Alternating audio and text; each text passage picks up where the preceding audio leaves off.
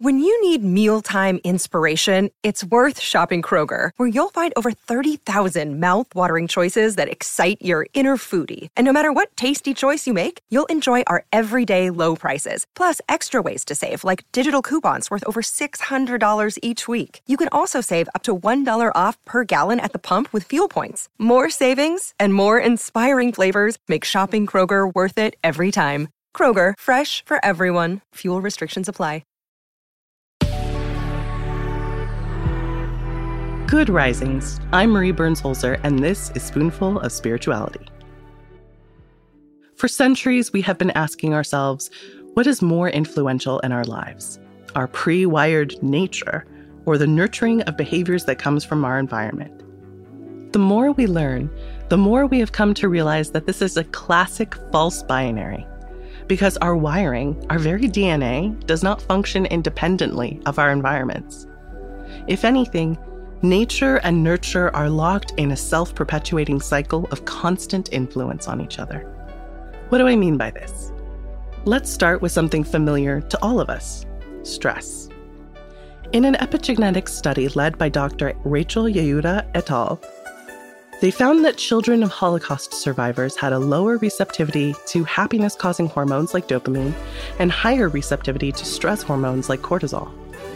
This was especially true when the mother was the survivor, as her influence turns on or off various genetic receptors without actually altering the DNA.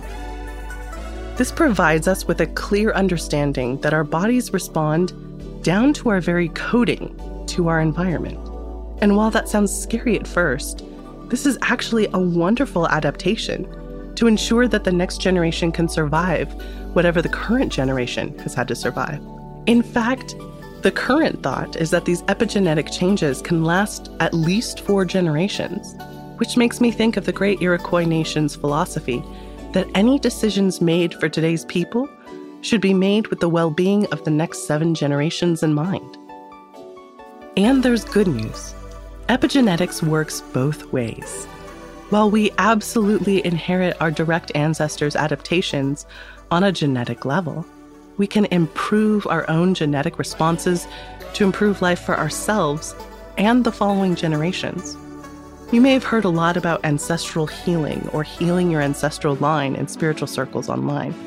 My favorite meme I came across said something to the effect of, even if you don't know who or where you came from, you can still be a good and honorable ancestor for future generations.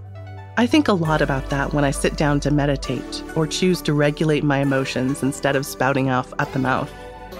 Because if I can pass down my stress through my genes and the environment I create, I can also pass down the peace, joy, and awe that I've found through the same means. Healing yourself, we are learning, quite literally changes the future. How's that for good news on a Friday?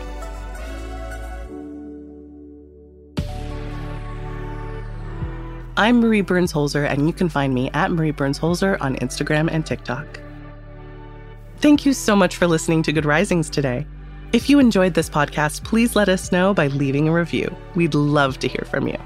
Now go be excellent to yourself and to each other.